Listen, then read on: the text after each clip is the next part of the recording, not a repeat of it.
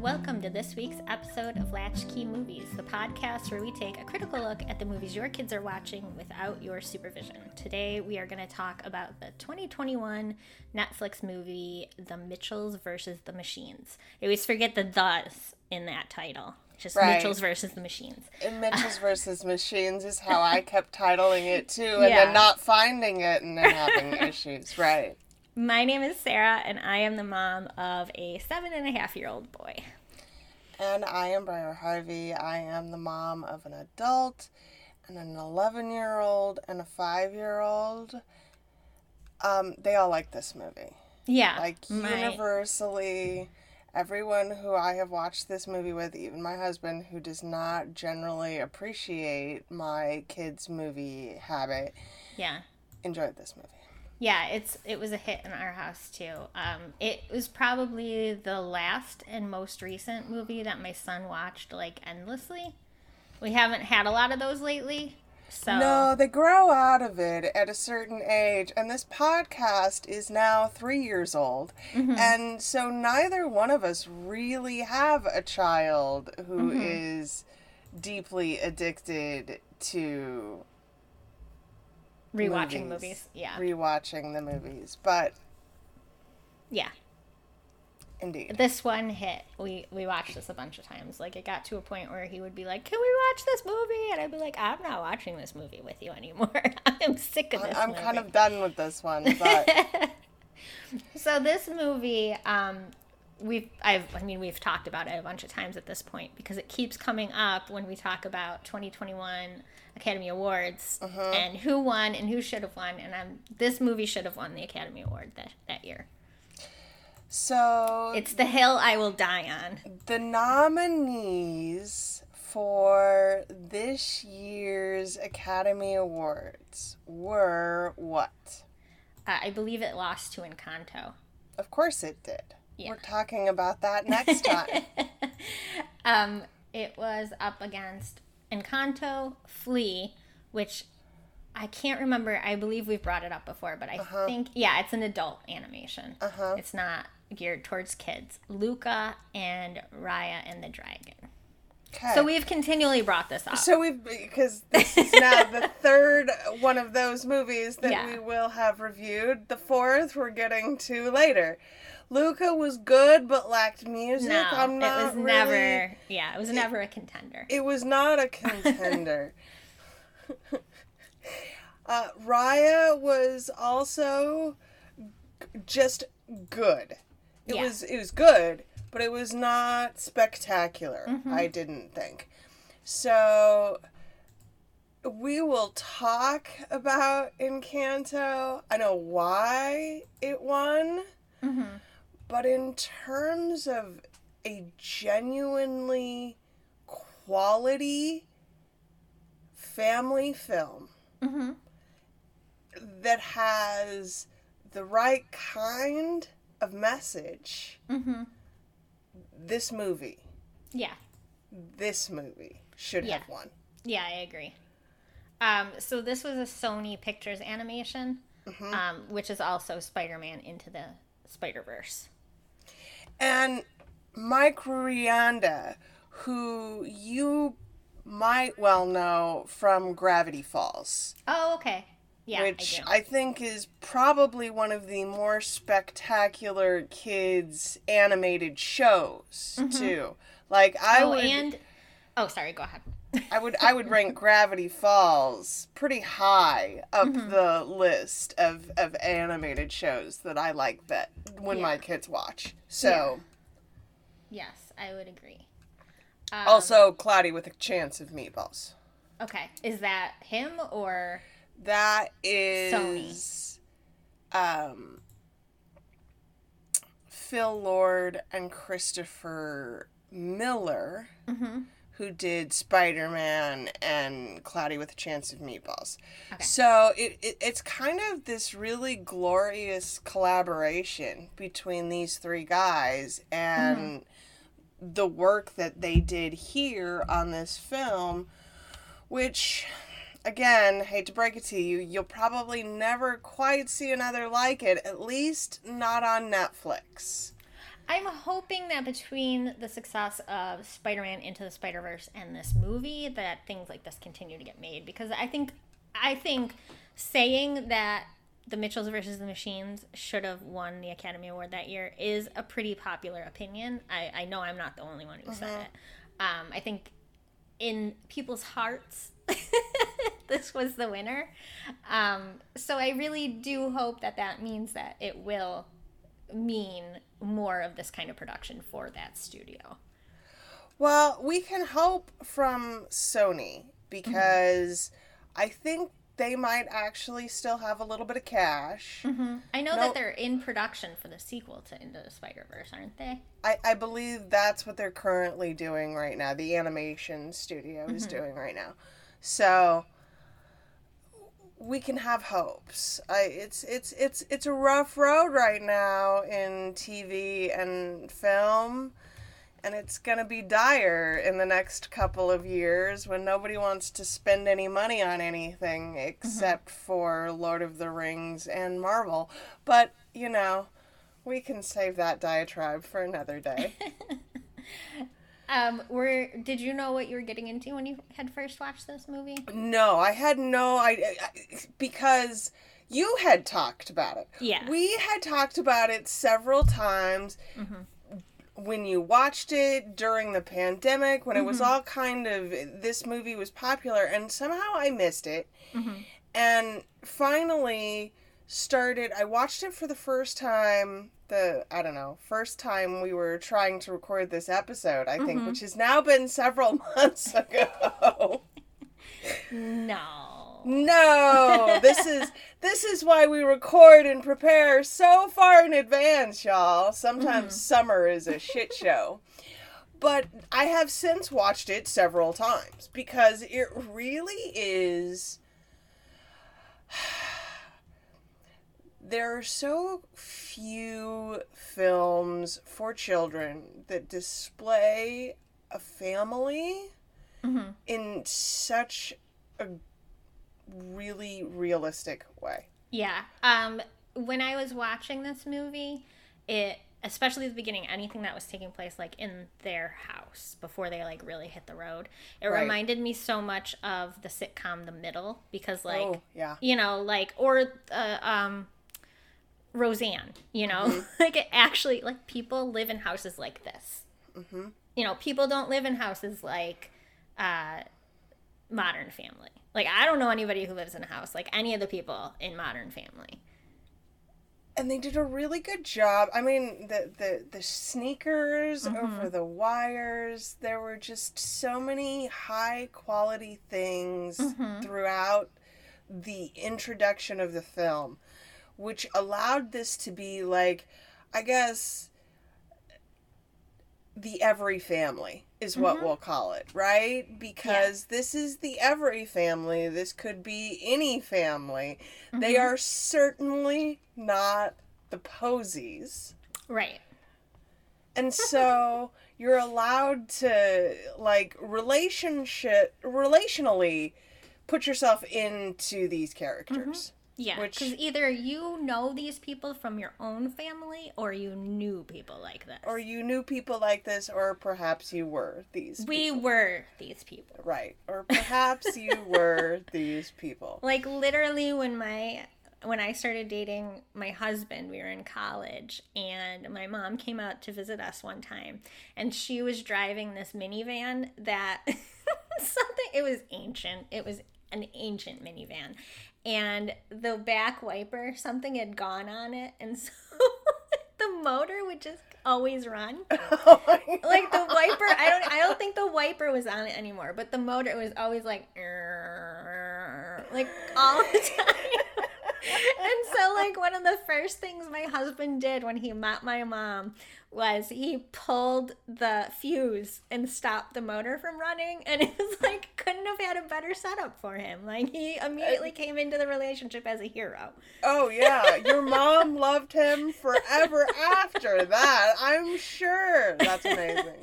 That's so amazing. We talk about it all the time. Like, we literally just talked about it last night. We watched this stupid movie on Netflix, Me Time, with Kevin Hart and Mark Wahlberg. It's terrible, but there's a terrible van in that movie too, and so like it comes up all the time. But anyways, yeah, I mean, I was these people. I particularly appreciated how you could potentially see some neurodivergence in this family, especially in Aaron, who is very probably autistic. Yeah, yeah. But not presented in like, he's not necessarily the butt of the joke. No, it was not. His role in the family was not diminished in any way.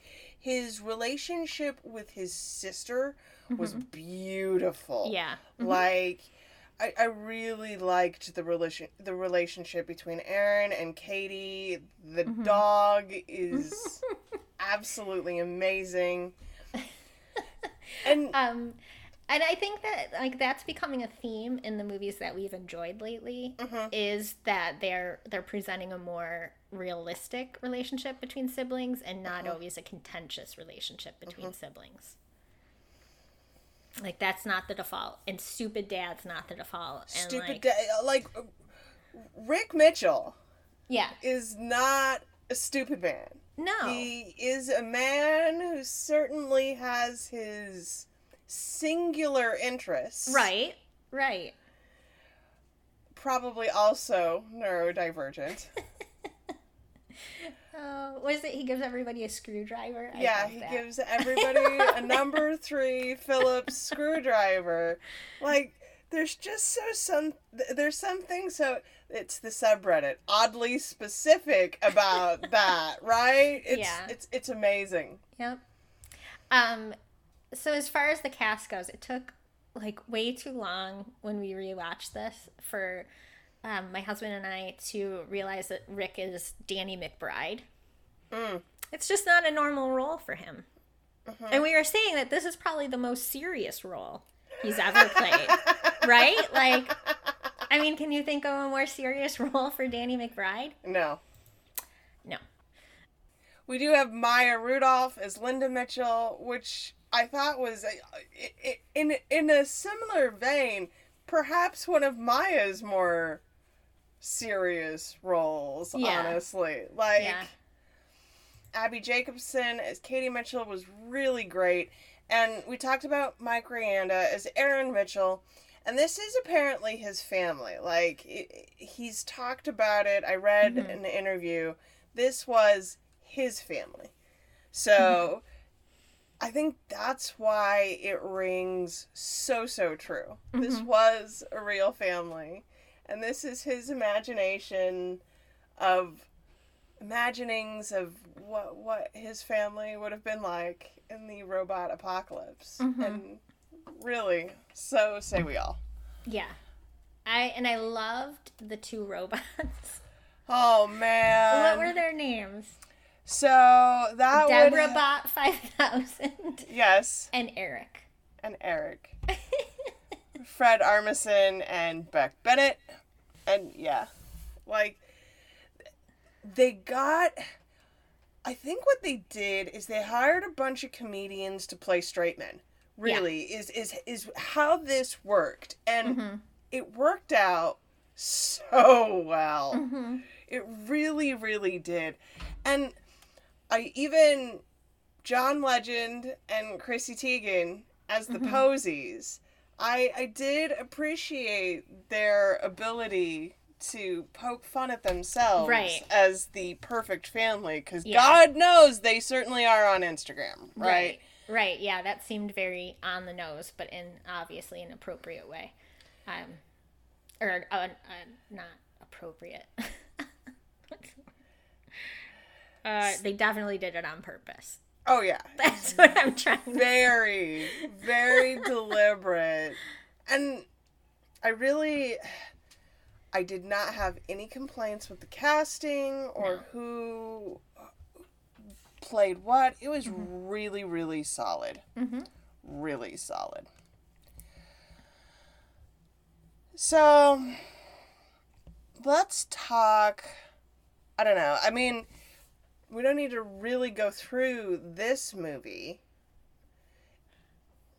I did definitely, I think the highlight, the laughing out loud for me comes every time when they walk in and Rick Mitchell says, "It's like a Journey album cover."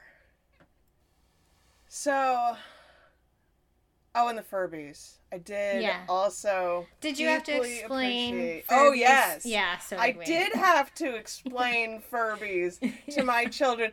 And I'm almost feeling like that was deliberate. Oh, I'm right? Sure. Yeah. Like that there was a built-in bonding moment in this film for parents to pause it, because it never was theater released. It's always Netflix. So you could pause it and go, let me tell you, children, about the Furbies and how terrifying they were. Yeah. It must have been some kind of theater release, though, in order to be eligible for... Well, right. But like, played in one theater for a weekend. And that's what Netflix does. Yeah. Is that they usually Hollywood theater, usually for a week. Mm-hmm. They red carpet premiere it. And that's enough to, I mean, but I don't know what they did because, again, it was the pandemic. Well, it was April 2021. So they had to run it for a weekend, but nobody was really seeing movies yet then. And I think we've talked about this. The numbers are bad. We are recording this episode at the beginning of September. And the summer returns are in, and you're never going to get to go and see a movie in a theater that's not like Top Gun 2 or Marvel ever again. It's just...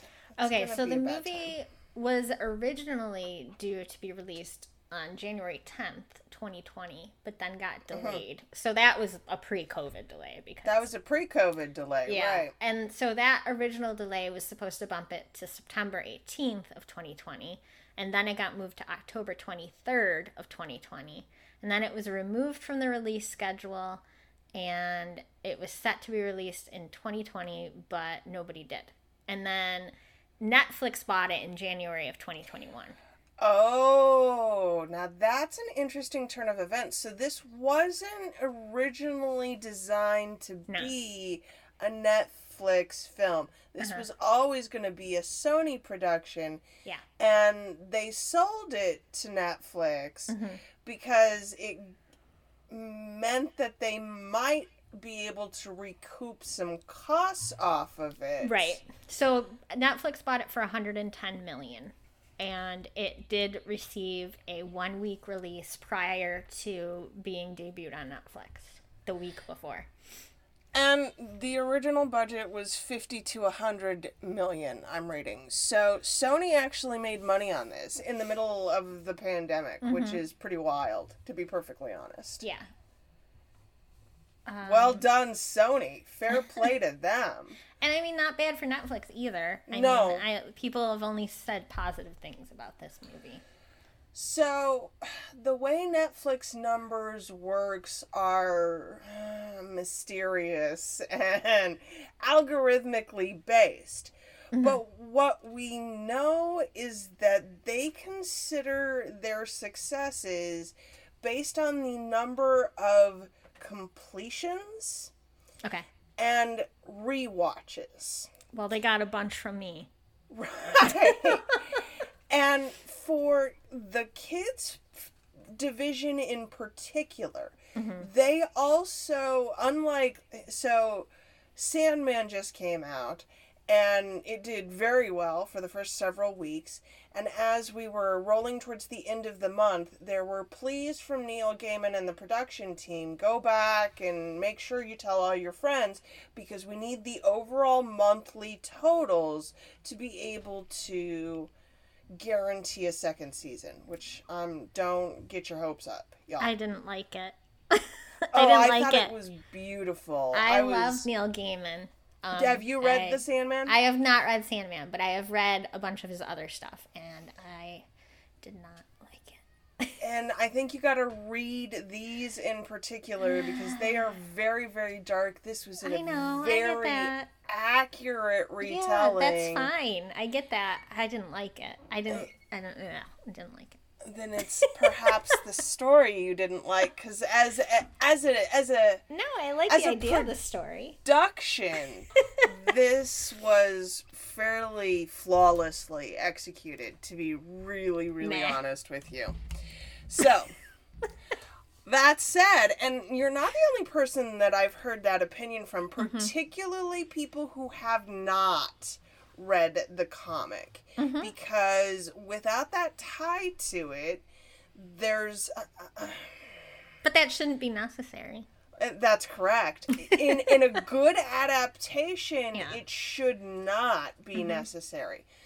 So we'll see. What I know is that Warner Brothers is still $56 billion in debt right now. Yeah. And The Sandman was an incredibly expensive production. And I would not get my hopes up for a second season.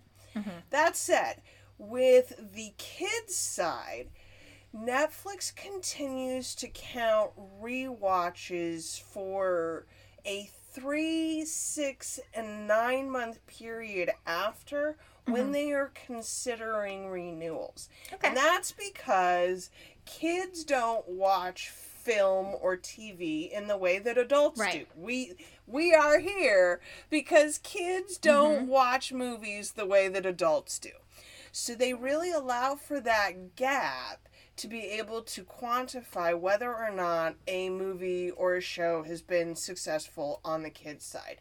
I guarantee that this movie was numerically. They said, Netflix doesn't always release real numbers, but in July of 2021, they reported that they had 53 million households had watched it in the first 28 days. That's a very high 30-day number. And again, they'll look at those numbers and never release them because they don't. The lack of transparency around Netflix viewing is an industry complaint of long standing. But I guarantee the 90, 180, whatever reviews or watches for this film were decent. Because it continued to show up in the search, right? When you put in, you don't even have to put in the. Just MI was more than enough for this to become the first search item for me today. Yeah. So, whatever.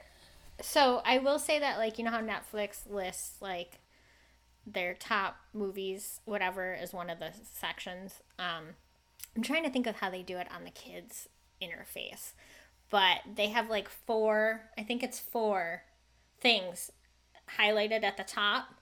My son is obsessed with what that 4 is going to be each week. It's like a thing that he loves to know. And then he is like super interested in whatever it is. So like they know how to market him. They got him. Well, and I think that that's interesting.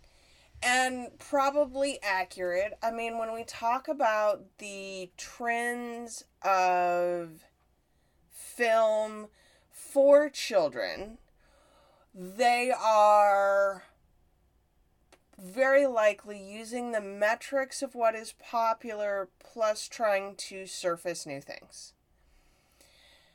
And so, I mean, because Netflix will surface old things all of the time.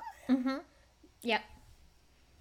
There was a period of time where my middle kid, who was, 9, 10 at the time, was just obsessed with the old Garfield show. Mine too. And that was because it was a Netflix suggestion. Ugh, it's a terrible show. It is, and also it's very nostalgic for me, the parent. Yeah. And there was some great appreciation when he would come up to me and tell me the barnyard puns from, right? Yeah. Like, generationally, that's something that you can't beat when your kids actually really like your old cartoons. Yeah. And that's Netflix's algorithm surfacing, of all things, the Garfield show.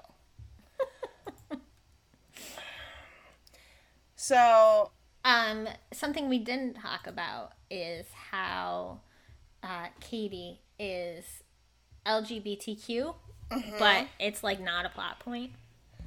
No, queer. I don't. She's dating a girl at the end of the movie. I personally don't care for that word, but yes, she is dating a girl at the end of the movie. So that's what and that was a conscious way to present it by the filmmakers.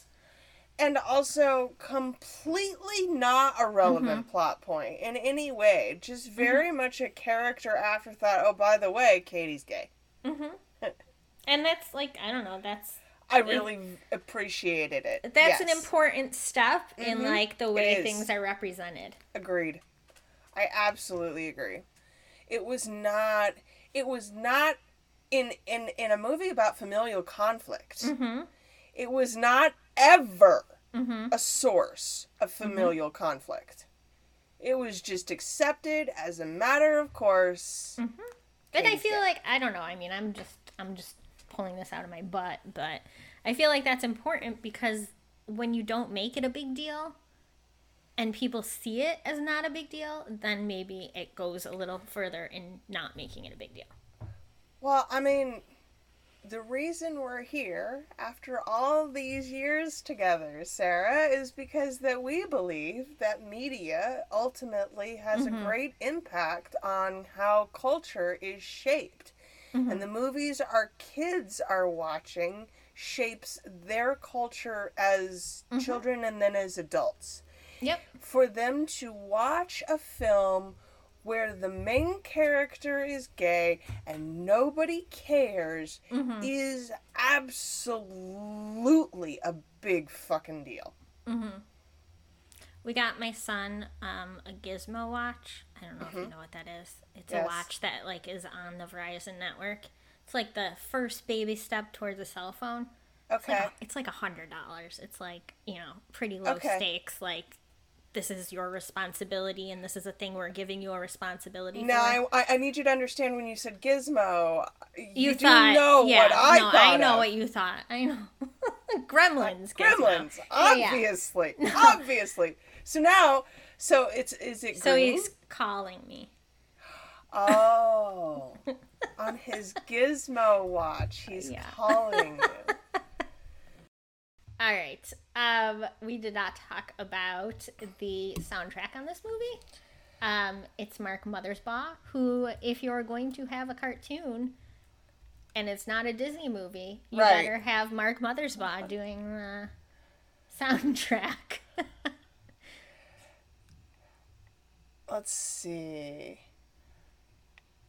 Most famously from Devo. Oh, yeah. Yeah. And the Rugrats. Like that's the credit that's relevant here, not the Devo credit. No, although Rugrats. I don't have a whole lot else because, as usual, when we do one of the movies that we actually really, really enjoy, we don't have anything to pick there's apart. So much less to talk about. Yeah. So much less to talk about. And I do feel like when we do talk about Encanto, we're going to talk about this movie a lot in that episode, too. Because I can't help but compare them. No. They are very much about family, both of these movies, and I'm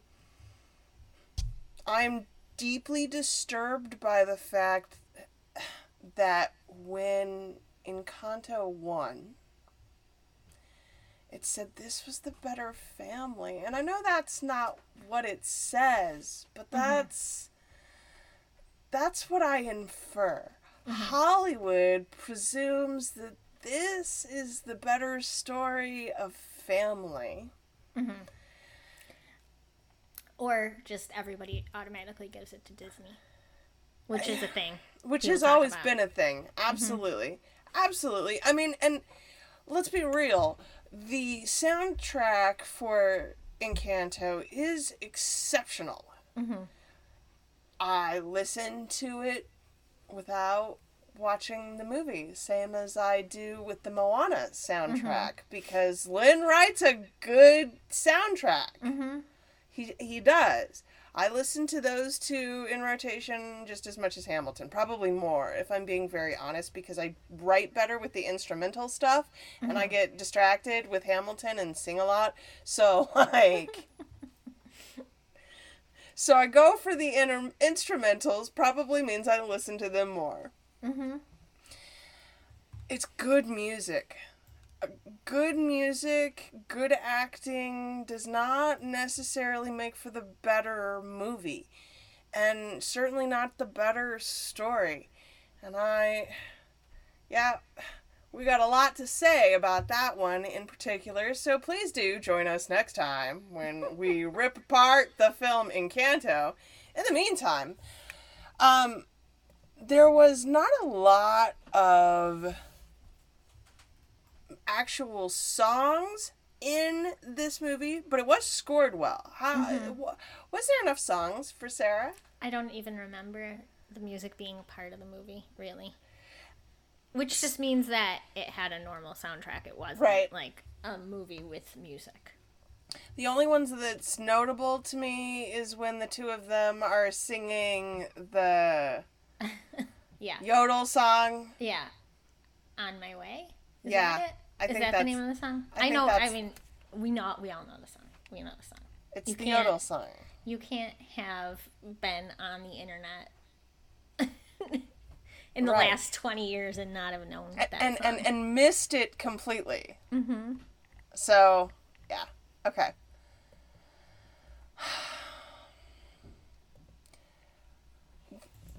However, I did not... What I also liked that I didn't feel like there was any manufactured sentimentality. Which I'm going to be complaining about a lot in the next episode.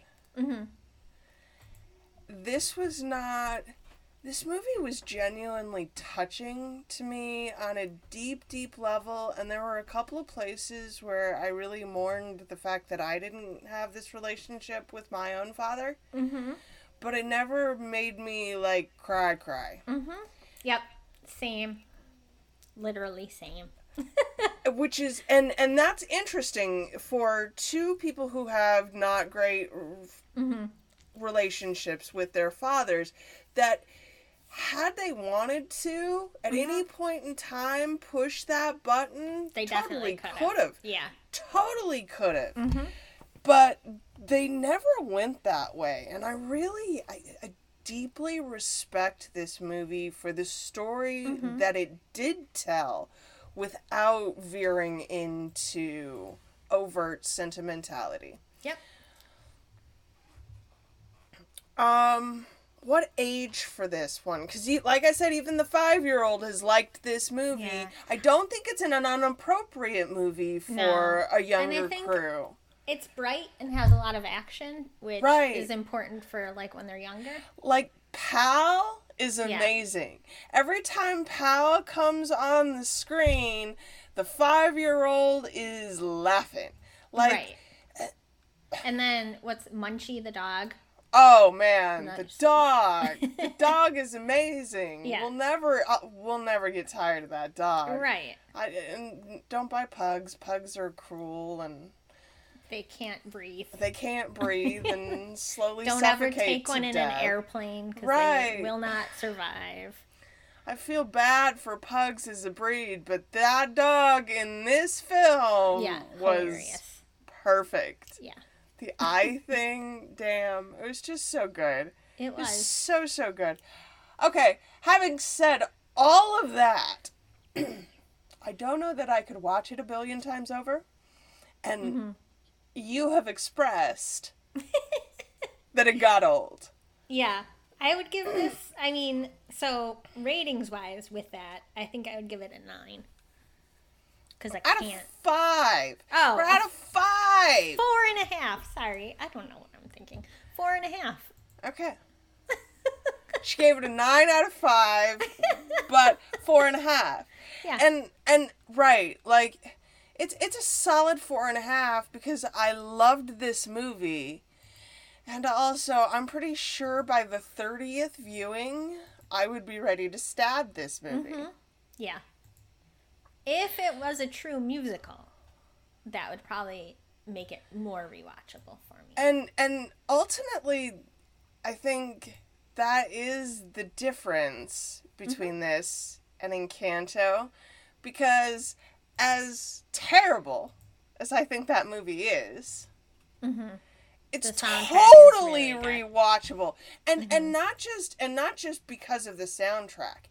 The movie, the colors, the whole thing carries itself in such a way that it is absolutely, you can throw that on for younger kids, watch it all day long, and be okay with it.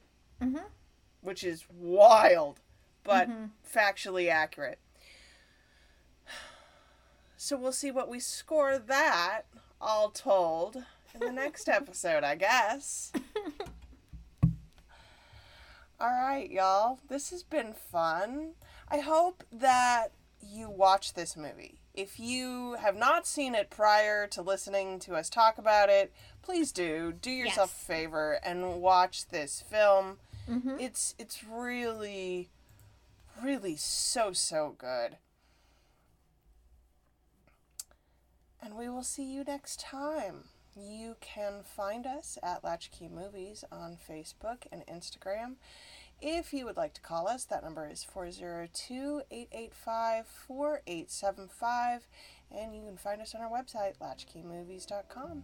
And we will see you next time. Bye. Bye.